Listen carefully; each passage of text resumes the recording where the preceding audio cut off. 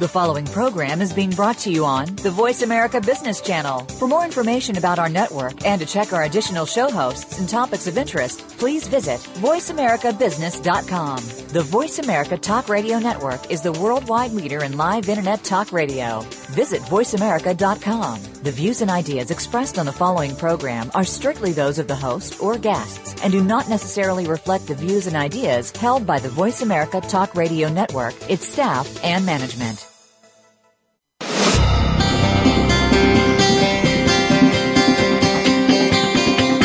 Welcome to Quantum Business Insights, emerging perspectives on people, process, and profits. Your host is Olivia Parr-Rudd.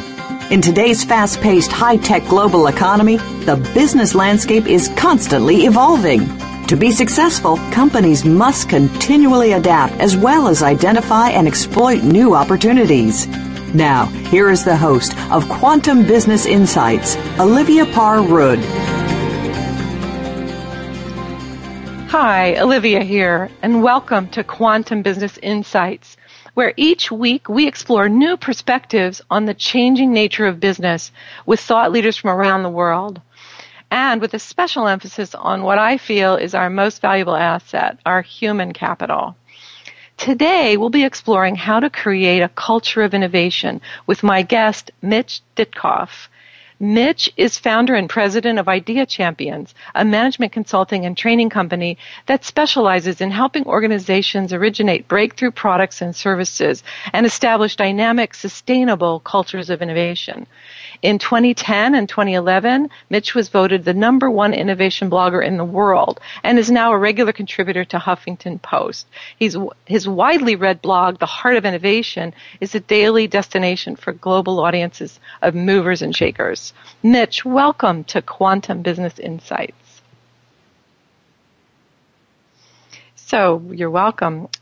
In your blog, The Heart of Innovation, which if you're interested as listeners, it's at ideachampions.com. But in your blog, you had a recent post in which you said, quote, "Corporate initiatives that fail to awaken the human instinct to innovate are doomed, no matter how many pep talks, tote bags, and T-shirts proliferate." Yeah. So, and you went on to say you need passion, the kind of passion that's present in most startups, but as large corporations tend to squash it. So if we're in a large corporation, what can we do to awaken the passion to innovate? Well, there's a lot that can be done, and I want to preface whatever I'm going to say is that there is no magic pill. But that being said, awakening the passion in people has a lot to do with people, understanding what the vision is, what is collectively trying to be created, and that's one thing. So, like, what's the big picture here? What are we going for? And number two, am I enrolled? Am I on board? Often, senior leaders in big companies, when they get religion or they get psyched or somehow innovation becomes the initiative of the year or the flavor of the month, they get all hot and bothered and start trying to pump people up, psych people up, and get them cooking on all burners when people, as they hear the requests from senior leaders, have a tendency to retract, contract, and basically go, what does this have to do with me? In fact, I have no time to quote-unquote innovate. I can barely, do what's on my plate. So you've got to find a way to, clarify the vision, and B, communicate that in a way that's authentic to people. And then, once that's established, provide people, and here's the other X factor, is most people these days, if you were going to name the beast or the obstacle in most people's work life, it's they have too much to do and not enough time. And 95 or 99% of people who work, at least in corporate America, or even in small businesses or startups, will say the same thing. We are maxed out. We're like running to stay in place. And then here comes, inspired senior leaders, assuming they are, claiming, that this is the year of innovation, or we're going to innovate, or we have a new innovation process. And when people hear it, their eyes roll in the back of their head. It's like, are you kidding me? What are you talking about? So, it's got to be very, very, it can't be communicated as if like they're the commandments from, on high. It has to be done in a very real, authentic way. And that really depends on, lots of variables in the way in which company A, B, or C is wired. So it's got to get real, and it's got to be, the other piece is that people have to intrinsically, internally, individually feel the need and the desire. You cannot legislate innovation. It's rejected if it comes in from that kind of a legislated place. People are not going to take on a project that is imbued with lots of trial and error and lots of frustration and lots of fits and starts and lots of obstacles. The effort to innovate anywhere is a challenging thing. Then to innovate in a large organization that has lots of dysfunction and misalignment makes it even more difficult. So, A, you need a senior leader who owns this big time, not just as a flavor of the month. And that senior leader's team, the senior officers, they have to be aligned, and often they're not. So you can have a team of people, one of whom is all, gung-ho, and the others are going, this too shall pass. And then the people down the food chain, so to speak, see the misalignment of senior leaders, and they go, well, those guys don't have their act together. I'm not on board. But let's assume that they are on board, and they are aligned, and they're authentic, and they have a long view of things. This is not going to be an overnight phenomenon. That's the beginning. But even that requires a fair amount of clarity and effort that is often not there. So that's a long-winded way of responding to your question. No, that's great, because it seems like then really the basis is good leadership. Right? Or the right kind of leadership. It's a piece of it. But here's the shadow. Mm-hmm. And there is a shadow in all of this. Good leadership, you can have good leaders in many different dimensions. They can be good at, rewards and incentives. They could be good at working with stakeholders. They could be good in being committed, and they could be terrible in regard to fostering a culture of innovation. So have you worked with a company or do you have any examples of where you went in and the leaders were hungry, but they had to make a lot of changes themselves? Absolutely. Yes, I have a lot of examples of that. And the one I'll give you that's the most dramatic and I would say the most successful is a company in southern New Jersey called Atlanticare. They're a healthcare provider. They have, 5,000 employees or so, and a number of clinics and hospitals, nursing homes, and so forth. They decided some years ago they wanted to win the Baldrige Award, which is, this big, audacious award given to high-performing companies, and the winners fly down to Washington to meet the president. Wow. It's a very big deal of an honor of how well structured and well run the company is. So they applied for it, and they didn't get it. And when they looked at the application, as they filled out the application, there were 26 references to innovation, as in, what are you guys doing to be innovative? Wow. And 26 times they were asked the question in different ways, and 26 times they came up blank, like, oops, I guess not much. So the good news is, instead of just bailing out, they got serious about what can we do to actually, cross that T and dot that I in a noble way. And so they contacted Idea Champions, that's my company, and said, help. We need to raise the bar for innovation, and we really don't have a clue. Or we have a clue, but that's all we have. So anyway, we went in there for 18 months, worked with them in different ways. Again, different ways. They decided to establish what they called an innovation council, which was a nice step forward, which was to get different stakeholders from different parts of the company in the same room. What a concept! At the same time. Oh my God, that's what a breakthrough! Yeah. And begin to become a high performing team.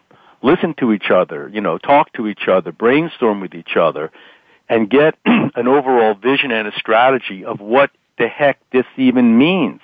If I say to you, Olivia, innovate a culture of innovation, that's a little bit, could easily be like apple pie, motherhood, and democracy. What does it mean? Yeah. So everyone interprets it differently. So their first step was to get, this sort of ecumenical council together of people. And even that, by the way, because lots of companies have so-called innovation councils, or they call them different thing, and they're dysfunctional. I would think people skills would be so critical here. So how do you get them to actually listen and trust each other? Well, that's what the first part of the process with them. Actually, the first part was that the CEO and his team said yes to, we want to dig in here, and we know it's going to take some work. So you have our support, which required a budget and required some time and money. So that being done, a person was designated and or stepped up to be I forget what they called her, the director of innovation or the innovation champion, which is key, for somebody to say, the buck stops with me, I'm paying attention, my eye is on the ball, And then I worked with her to help form this innovation council. And yes, it required a commitment that not everyone had. So some people dropped out very quickly. They went, whoa, this is like a second job, or I didn't sign up for this, or they don't pay me enough. Was it mostly because of the time it took, or was it asking other things? Yeah. So, but things sorted out, and the right people ended up there, and then we met.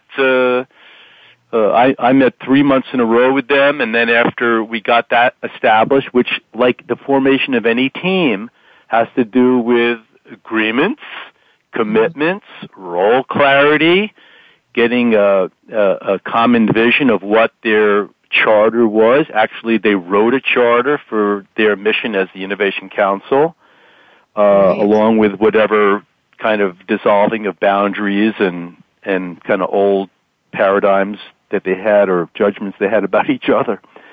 But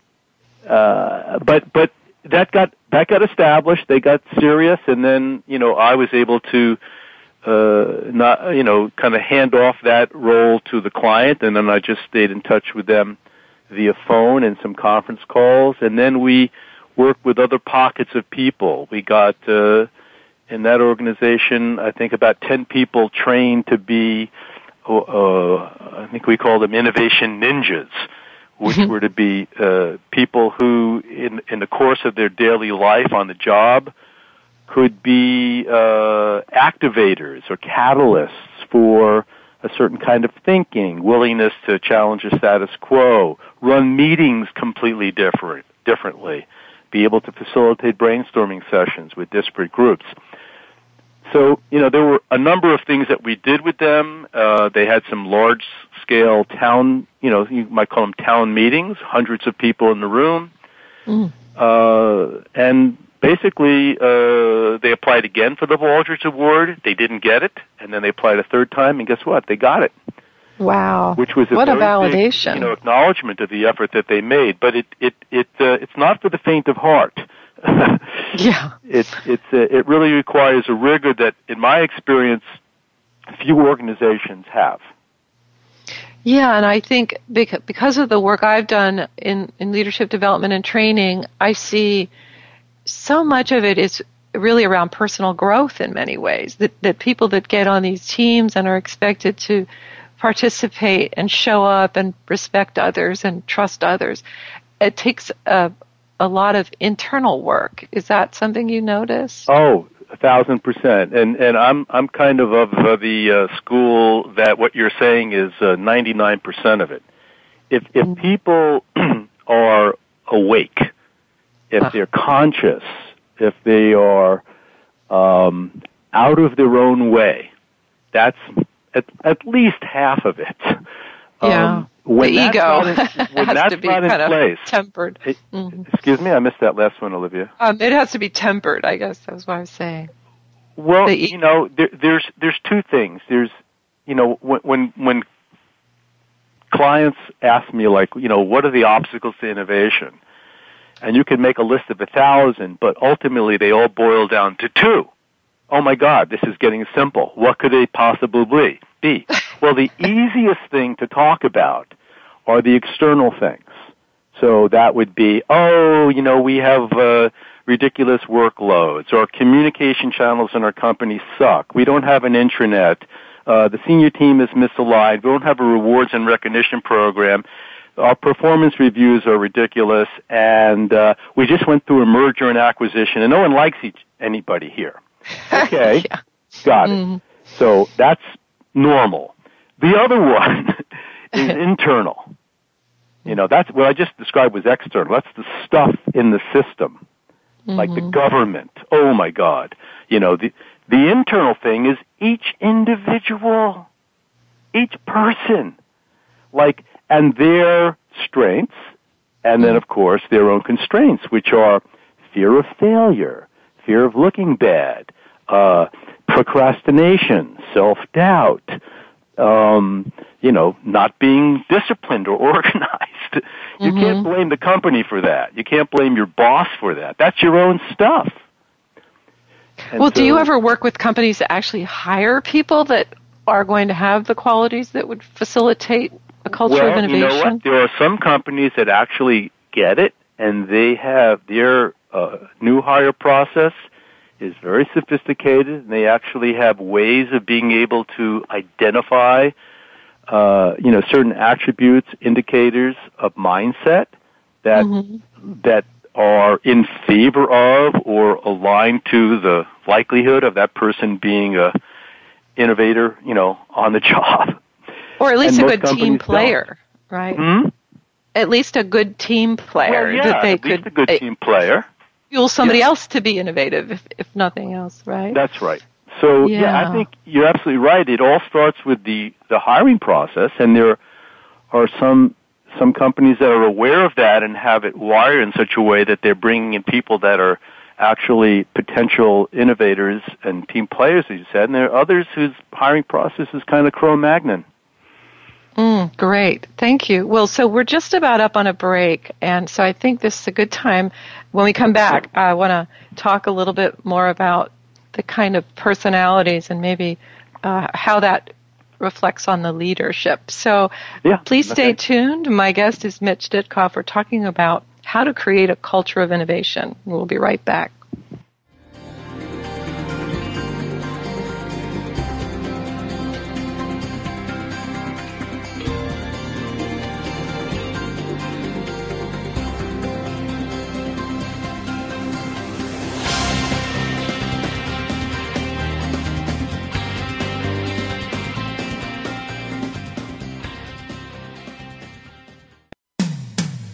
When it comes to business, you'll find the experts here. Voice America Business Network.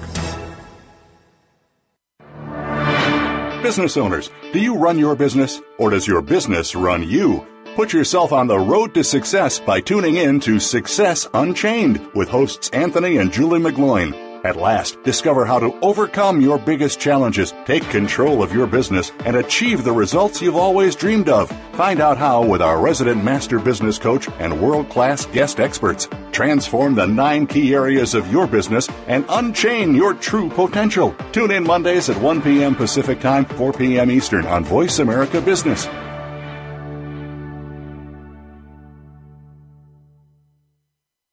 Our workplace is dynamically changing. How do you stay ahead of the curve with respect to learning and training?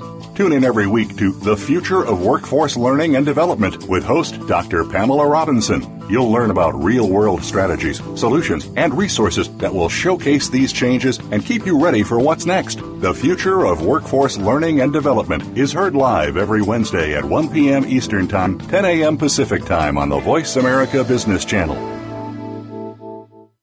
Do you, like most Americans, spend the majority of your life at work? Are you making it the joy that it deserves to be, or are you feeling drained and unfocused? Tune in to A Great Place to Work with hosts Kurt Kaufman and Dr. Kathy Sorensen.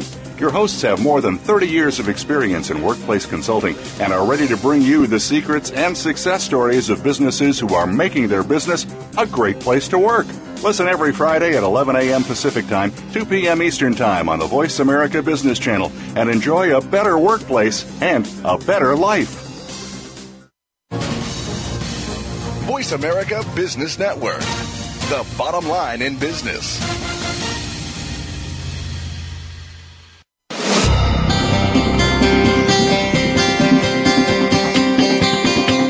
You are tuned in to Quantum Business Insights with Olivia Parr-Rudd. To reach the program with questions or comments, please send an email to show@oliviagroup.com. That's show@oliviagroup.com. Now, back to Quantum Business Insights. Hi, I'm Olivia, and I'm here with my guest, Mitch Ditkoff, co-founder and president of Idea Champions and a top blogger globally. And before the break, we were talking about creating a culture of innovation, and the first step being having a really strong leadership team and a team that can work together, and some of the factors that play into that, and how people on the team can perhaps be personally challenged by some of what's expected of them, to be good collaborators, to be able to trust their teammates. And so what I wanted to follow up with right now is, okay, let's just say we have this great team and they're very high functioning. What if there's a threat to someone on the leadership team? So what are the qualities of a leader that have to also work here? Okay, that's an awesome question. And if we could bell this cat or bottle it, things would change radically everywhere. And I'm going to give a response that I hope isn't too simplistic, but it's certainly a piece of the puzzle. One of the reasons why, quote-unquote, innovation doesn't happen all that much, or it's so sluggish and painful for it to happen, is because leaders or people in power, people that control budgets, people that manage other people, have a tendency to default to, what's traditionally called command and control, which is like, I'm in charge and you're not, and I'm smart and you're not, or I know better than you do, or I don't really trust you, even though I'm pretending to trust you, but when it comes right down to it, I'm going to withhold support and withhold the budgets and make it basically hellish for you to succeed because fundamentally, I don't believe that what you're doing is going to work. So that's that's the worst case scenario. Obviously, it's not the whole case, but in some leaders, quote unquote leaders, that's what they're thinking. The other thing that's sort of the shadow side of this is that innovation, as Tom Peters once said, is a very messy business. It's not clean. It's not like a reductionist, follow the dots, little strategic plan, do 1, then 2, then 3, then 3A. It takes a lot of trial and error. There are a lot of fits and starts. There are quote-unquote failures. There are detours. There's the whole kind of bee's nest of ego and personality and interdepartmental squabbling and, competing for resources and all the messy stuff that goes on in the background. So when senior leaders start to get that quote-unquote innovation is afoot, there are more demands on them than ever before. There are more people asking them questions. They're being asked to release monies. They're asked to go to more meetings. They have to listen to more pitches. And, that makes them cranky. Right. So, that's the dark side of it. And then I think probably a lot of leaders or managers don't really get the level of commitment that they are going to need to make to step up. And here's what often happens. So like I get invited out into different companies to run a variety of creative thinking sessions or visioning sessions or brainstorming sessions. Everyone has a different word for it. And out of those sessions, great ideas come into being, start to emerge, and they get developed, and people get excited, and little, ad hoc teams form, and it's like, oh boy, we're on our way. Then you run into the fact that, it's the 8 pounds in the 4-pound bag syndrome. How are these people in this room going to have the time to develop, refine, execute, follow up on all of this good stuff that happened here today when they are maxed with their so-called day job? And right. That's where they and senior leaders have to look at, reallocating resources, as in, you know what, your job is going to change. I'm going to give you 20% more time, and I'm taking this off the table. I'm going to give you 2 more people to assist you, or whatever. That requires some moving and grooving, and often that's where things get stuck. So in your experience, have you ever seen a big innovation project or momentum succeed where they haven't done that? Or is it almost like essential that people be given that extra time? I think every possible variation happens. There are companies who are, kind of bull their way through and get to the end line, but they leave a trail of wounded people, dissatisfied people, cranky people quit. And then there are companies who, on the front end, understand that innovation is a very human dynamic, and they front load it on the front end to be mindful of the interactions between and among people, and also start to refine internal systems, if you will, so that they're more user-friendly or human scale and responsive. But again, here's the other thing. Lots of companies decide that they need a quote-unquote innovation process.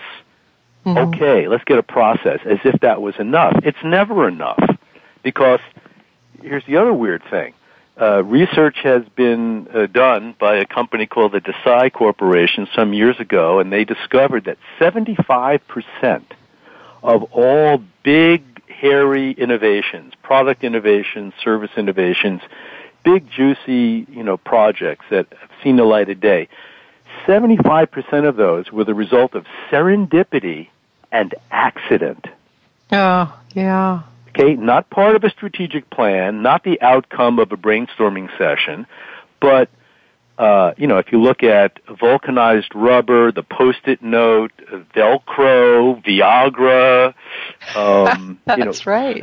Penicillin, all those things were actually the result of an accident or a surprise in the lab or the environment in which most people saw it and wanted to dismiss it as a boo-boo.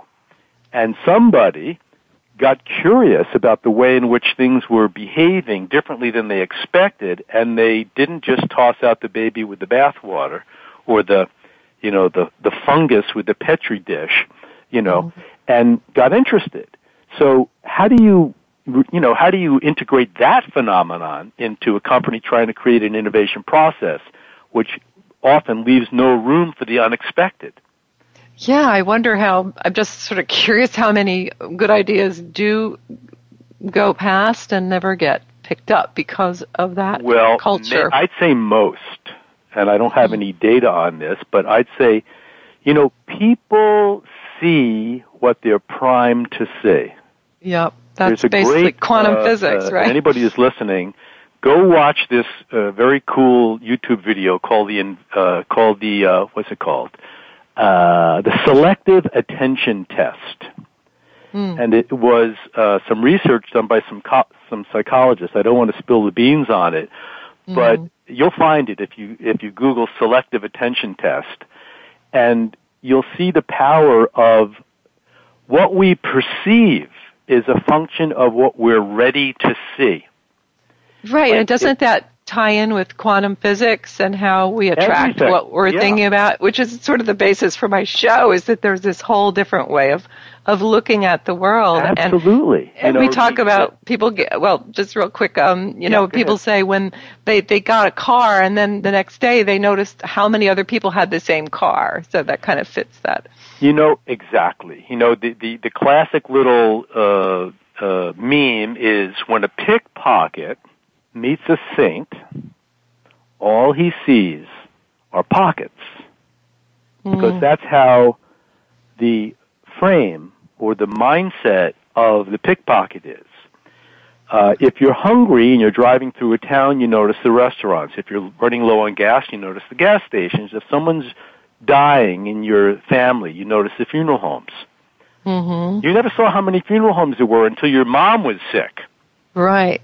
So imagine in a corporation or an organization, it doesn't have to be a corporation, any group of people that's got people living in different worlds with different frames, if you will, different perceptual filters, seeing the same outside thing differently. So, of course, the marketing guy sees everything as a marketing problem, the IT guy sees everything as a techno problem, and the CFO sees everything as a budgeting and cash flow problem. Yes. In fact, it's so fascinating because I worked for a credit card bank back in the 90s, and they were really smart. They actually traded the chief risk officer with the chief marketing officer and vice versa. Beautiful. And yeah, it was just amazing because, of course, that's one of the biggest problems in most financial institutions or credit institutions is this battle between them. So they had the perspective from the other side, and it was really, really look, I'm married, and you know the John Gray book, Men Are From Mars, Women From Venus. Right. So you have the two genders. Then you have the 12 astrological signs. If you subscribe to the Enneagram, you've got 9 different styles of relating to life. You've got different generations, from boomers to millennials to, whatever the latest and the greatest divisions of the demographics are. You've got, within a company, you've got all these subcultures, depending on the job and the function. And then you put all that in the stew, and it's like, okay, this is like 10-dimensional chess. But yeah. That being said, I want to put that all aside because it makes it sound hopeless. It's not hopeless. If you have a core group, and I don't, that's to be determined what that means, of committed people on fire with possibility, totally focused, and not into the blame game or the bitching and moaning or making people wrong, but they see a possibility and they are committed to getting to the end game.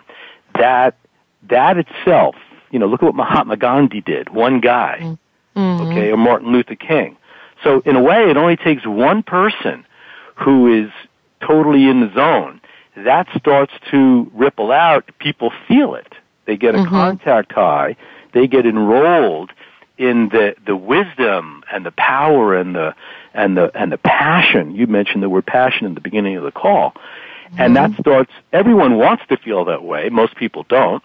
But if you have a few of those people that are cooking, and then you have senior leaders, let's put it, if they're senior leaders who recognize that in their organization they have a few of these people that are out of the box, and they are an amazing resource. If they can find a way to leverage these people, at the very least to get out of their way and do what they can to support them, innovation will be the likely outcome of that, in whatever way in which it happens.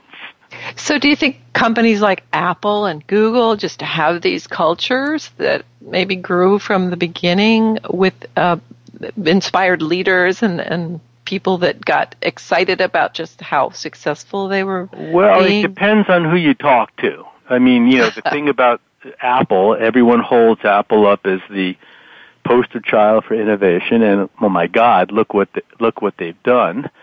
I was in my local cafe here in Woodstock, New York, the other day, and it seemed like every person in that room had an iPhone. Yeah. Like everybody's got the same phone in their pocket. Okay.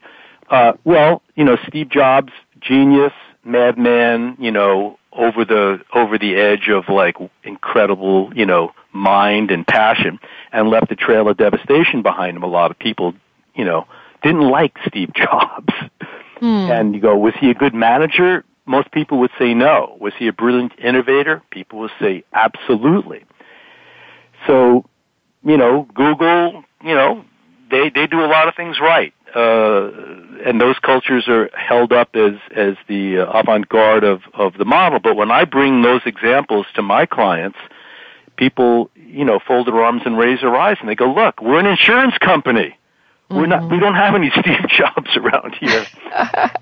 Google has so much money they can throw at things also. We don't have that much money.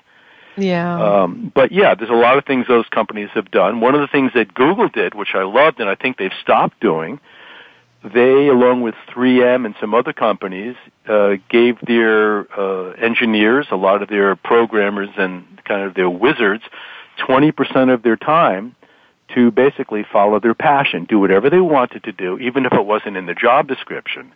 And at one point, 50% of what you see on the Google homepage, all those cool products like Google Earth and Gmail and Google Maps and so forth, those products were birthed during the 20% of the so-called downtime that Google gave its engineers to just sort of mess around with whatever they were fascinated by.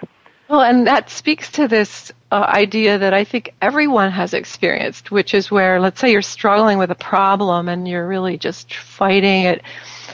In my experience, and I know many others have shared this, I'll go for a walk, or I'll take a nap, or I'll be in the shower, and the solution will come. And it's because it's been able to go over into the right brain, kind of bump around where patterns are recognized and things are synthesized. Yeah. So I'm imagining that's what's happening with these engineers. I mean, that just sounds brilliant, but again, from a manager's perspective, it might feel wasteful when in fact it's probably one of the best investments of time, right? Absolutely, 1,000%, 10,000%. I've asked 10,000 people where and when they get their best ideas. It's a little hobby of mine. Sometimes I do it one-on-one. Sometimes I do it with hundreds of people at a time. Less than 2% say they get their best ideas at work. Yes. They will say in the shower, commuting to and from work, walking the dog, exercising, and so forth. Mozart used to get his best ideas late at night between midnight and 9 and right after he exercised. Einstein, he was famous for having said, "Why is it I always get my best ideas while shaving?" Interesting. So what happens, and psychologists and social scientists have studied this phenomenon, and your instinct, Olivia, is totally spot on. It's been proven to be true again and again and again. The conscious mind takes on a challenge or a problem and goes, I got to figure this out, or this is important to me, or I want to do this thing. Then it does everything it can, rigorously, purposely to make it happen, and it hits a wall, invariably. Mm-hmm. Now, if you hit a wall, as most people do, the subconscious mind takes over. That's the innate internal problem solver genius that's latent.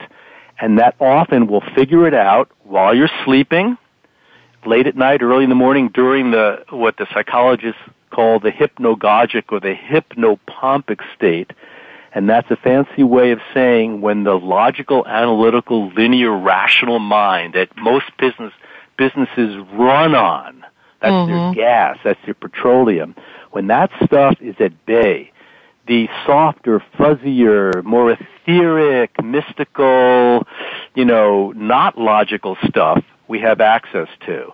And that's often where the genius comes from. But companies, if you just think about a day in the life, are all spent basically in spreadsheet, meeting, analysis, data, which is all left brain stuff. Right. Yeah, which really ultimately doesn't get you the answer unless you give up thinking in some ways. So we're just about it's time for a break, and so this has been fascinating.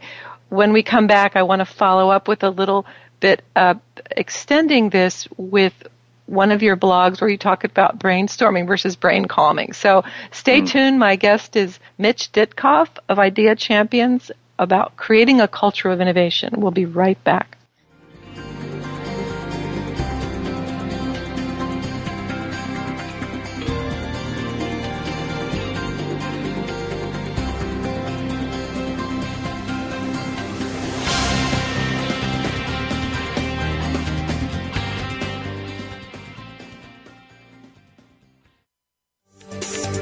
From the boardroom to you, Voice America Business Network. How can we Americans realize our dreams to earn a living? How can you pursue your dream and make money as an owner or an employee? Learn how at The American Business Person, the online weekly radio talk show hosted by Rich Killian.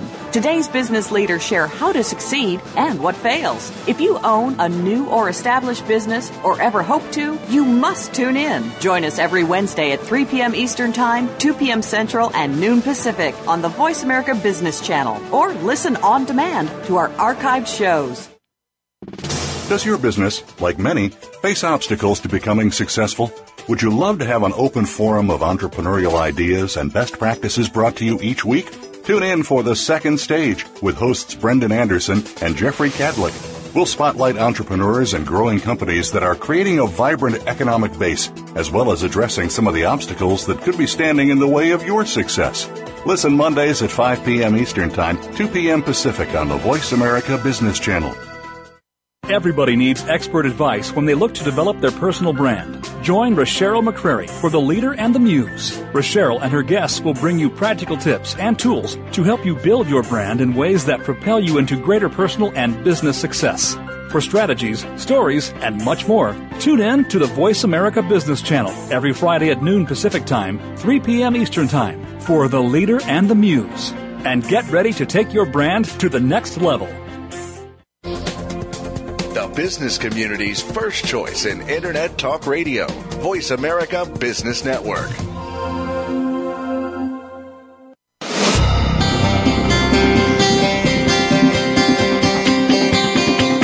You are tuned in to Quantum Business Insights with Olivia Parr-Rood.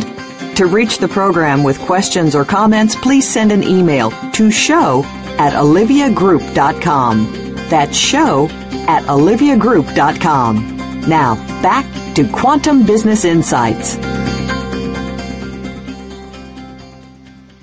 Hi, this is Olivia, and I'm with Mitch Ditkoff of Idea Champions. We're talking about creating a culture of innovation. And before the break, we were talking about how we actually solve problems many times when we're not conscious of it. We'll be struggling and then perhaps give up and go for a walk or take a nap, and the solution comes, and how we need to really access our non-conscious mind, which we can't really control, but that the thoughts and problems will kind of go in there and bump around and then come out with a solution. And so, Mitch, I wanted to go back. You have a blog on October 29th on your Idea Champions blog, The Heart of Innovation, where you talk about brainstorming versus brain calming. And brainstorming is something that everybody talks about as a process of innovation or a tactic to get good ideas. But it sounds like what we were just talking about was brain calming. So I just wanted you to maybe expand on that a little bit. Yeah, thank you for that. I run a lot of brainstorming sessions and have since 1987 with all kinds of companies, as different as MTV is from Price Waterhouse or whatever, GE. And most people, you know, in those brainstorming meetings are jacked up in some way, if that's the expression. Caffeinated, sugared out, sleep deprived, and compensating for it, stressed, and just trying to move quickly. Wow. So, you know, there's a lot of sound and fury. And again, I'm exaggerating this to make a point. There's a lot of speed. And, you know, from that state of mind, you know, there's a lot of ideas there. You know, it can be even insights too. but sometimes it feels like hydroplaning. It's just like a little too much. And what's not often happening, certainly in a brainstorming session and rarely during the course of a day, are times to quiet down, slow down.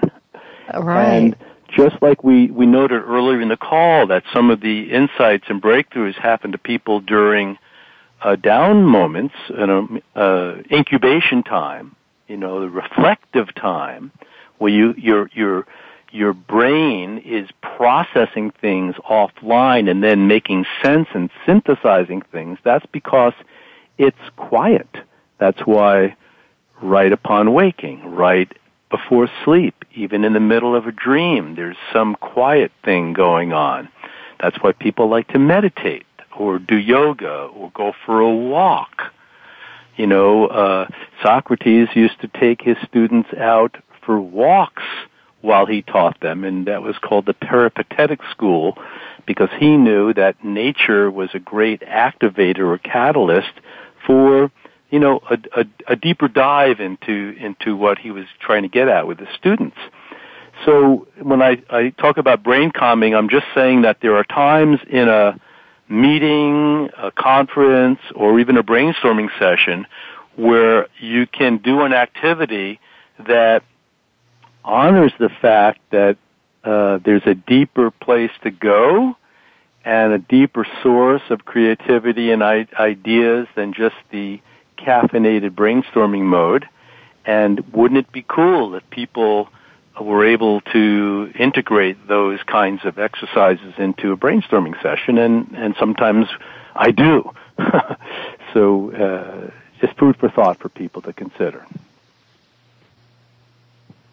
That's interesting. So I missed a little bit about what you were saying. I'm not sure if it was missed on the recording, but I really find that fascinating because, especially when you're talking about walking in nature, I actually remembered hearing about some scientist who went to an art gallery over the weekend. He was struggling to find the formula for the some compound that he wanted to create. I think it was some sort of a drug that he was working on, and he looked at a painting, and while he was staring at the painting, the formula showed up, or the right molecule connections that he could see to use it. So it was pretty cool. And I also, when you were saying about Gandhi and Einstein and Mozart, I remember hearing that Thomas Edison, when he was coming up with ideas for the light bulb, would actually sit, and when he would get stuck, he would sit in a chair and he would hold marbles in his hand, or I've heard different stories, a plate of ball bearings or something. Yes. And take a nap. And then as soon as he was in a deep enough sleep, it would fall and wake him up, and then he'd have another idea. Have you heard that? And not just Edison. You know who else did that? Salvador Dali.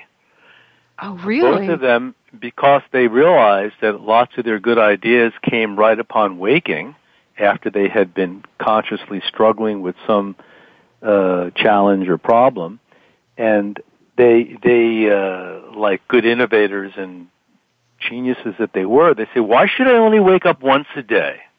I mean, that's the concept, right? You wake up once a day, but why not wake up 5 times a day if, upon waking, you have access to a greater level or source of inspiration or ideas or solutions? So they took naps during the day.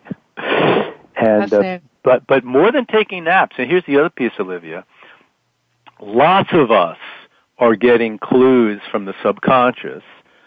Few of us are actually remembering. Oh, so how do we get better at remembering? Well, there's a lot of ways to get better at remembering.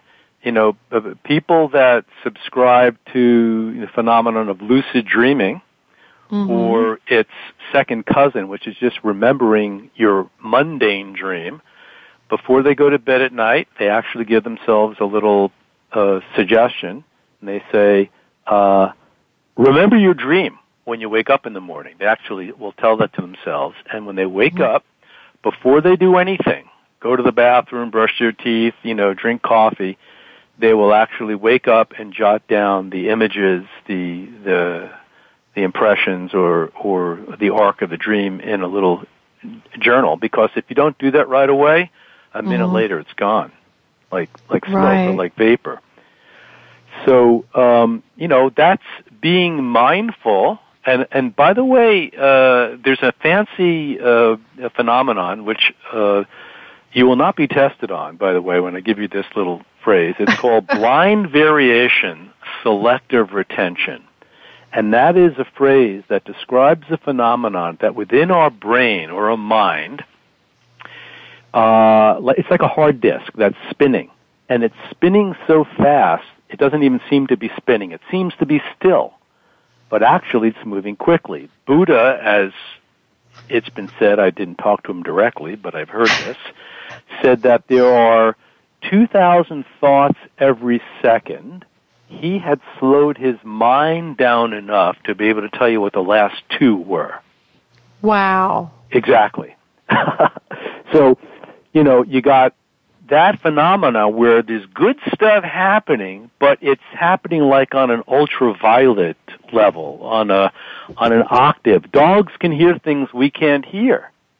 And what these psychologists or, brain researchers are saying is that there's all kinds of good stuff going on in your mind, but you're not paying attention. Well, so that's fascinating, because one of the things that I do sometimes, if I am trying to make a decision, maybe a major decision, I'll say, all right, just universe or whatever, show me a sign by the end of the day, and make it so clear that I have no doubt that it's telling me what I should or shouldn't do. So maybe that's kind of part of that. It's about setting an intention, and it's about being, you talked about brain calming, it's being still enough, quiet enough to be able to recognize what's showing up. In the examples of those great inventions, the penicillin, vulcanized rubber, the Post-it, etc., Viagra, LSD, they were all accidents. Somebody was actually paying attention and noticed those, where a lot of people didn't notice them.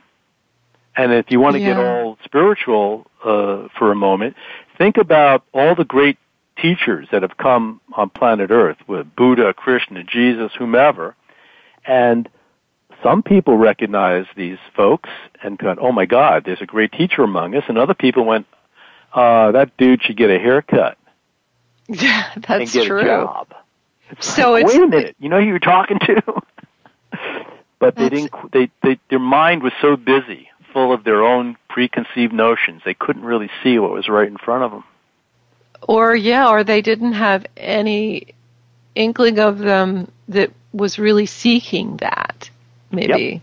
That's in the a prime. way. That's the place where we talked about earlier about being primed. So they weren't really open. They were just basically going with their routine, and that's all they get. And some people go through a whole life like that. Yeah, that's true. And it's funny, so I shared this before on the show, on a prior show, that as a kid I was really ADD and so I had a hard time concentrating to read, but math came easily. So I studied math. And then when I got into being an analyst, got a degree in statistics, and of course developed reading skills and coping mechanisms, because I love reading now, but sometimes I still have to watch The Wandering Mind. But I was working for a company, and they said, well, we have our analytic types and our creative types. And I thought, well, what do you mean? I think of myself as very creative, and then really made a name for myself in the data mining world by coming up with creative ways to use statistical models to build predictive models for companies that outperformed anything they had, just because I was sort of creative. So I think everybody probably has some ability there, and maybe some of the things we talked about, like focusing on what it is you want to attract, or slowing the mind, or all these things could help people. Well, yes, and I think it comes down to a fundamental question, which, is really a universal question for everybody, no matter what they do, where they live, what they practice, is, who am I, and how can I contribute? What can I do to serve? How can I help? What's my work? What's my, not my job, what's my work? Yeah. What's my work in this world? And some people, live and breathe that stuff 24/7, and some people say, oh, you're dreaming, you just need a job, I want to support my family. All right, it's not a perfect job, but, grow up and join the real world. And they concede to kind of a lower level destiny for themselves. And then along with that, there's a fair amount of resignation and aggression and stress, all of which subvert creativity. Wow. So their gift of creativity doesn't really surface because it's covered over with a lot of crapola. Right. Well, we're just about out of time, so I really want to thank you. I think the question you asked, who am I remember working with a shaman one time who said, answer these 4 questions for yourself. Who am I? Why am I here? Yeah. Where am I going? And what do I need to do? And, there you go. I sat with those. So thank you. I just so appreciate you being on my show, and I hope you come back and visit us again. I'd love to. And thank you for, creating this opportunity for me to share a little bit with you and the rest of the folks on the call. It's great. Thanks. All right. So next week, I'll be exploring the question, what is spiritual intelligence and why is it essential for leaders today? And my guest is going to be Cindy Wigglesworth, author of SQ21, The 21 Skills of Spiritual Intelligence. And this book came out on Amazon. The first day, it premiered at #1 in business and spirituality at the same time. It's a truly wonderful book. So we'll be talking about that. Be sure to join us next week. I'm your host, Olivia Parrud, saying thank you for tuning into Quantum Business Insights. Have a great week.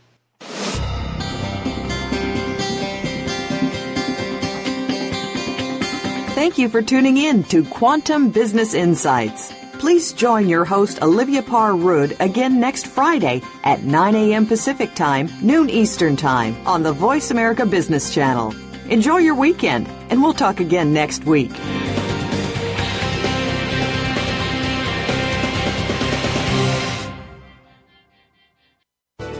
Thanks again for listening to the preceding program, brought to you on the Voice America Business Channel. For more information about our network and to check out additional show hosts and topics of interest, please visit voiceamericabusiness.com. The Voice America Talk Radio Network is the worldwide leader in live Internet talk radio. Visit voiceamerica.com. The views and ideas expressed on the preceding program are strictly those of the host or guests and do not necessarily reflect the views and ideas held by the Voice America Talk Radio Network, its staff, and management.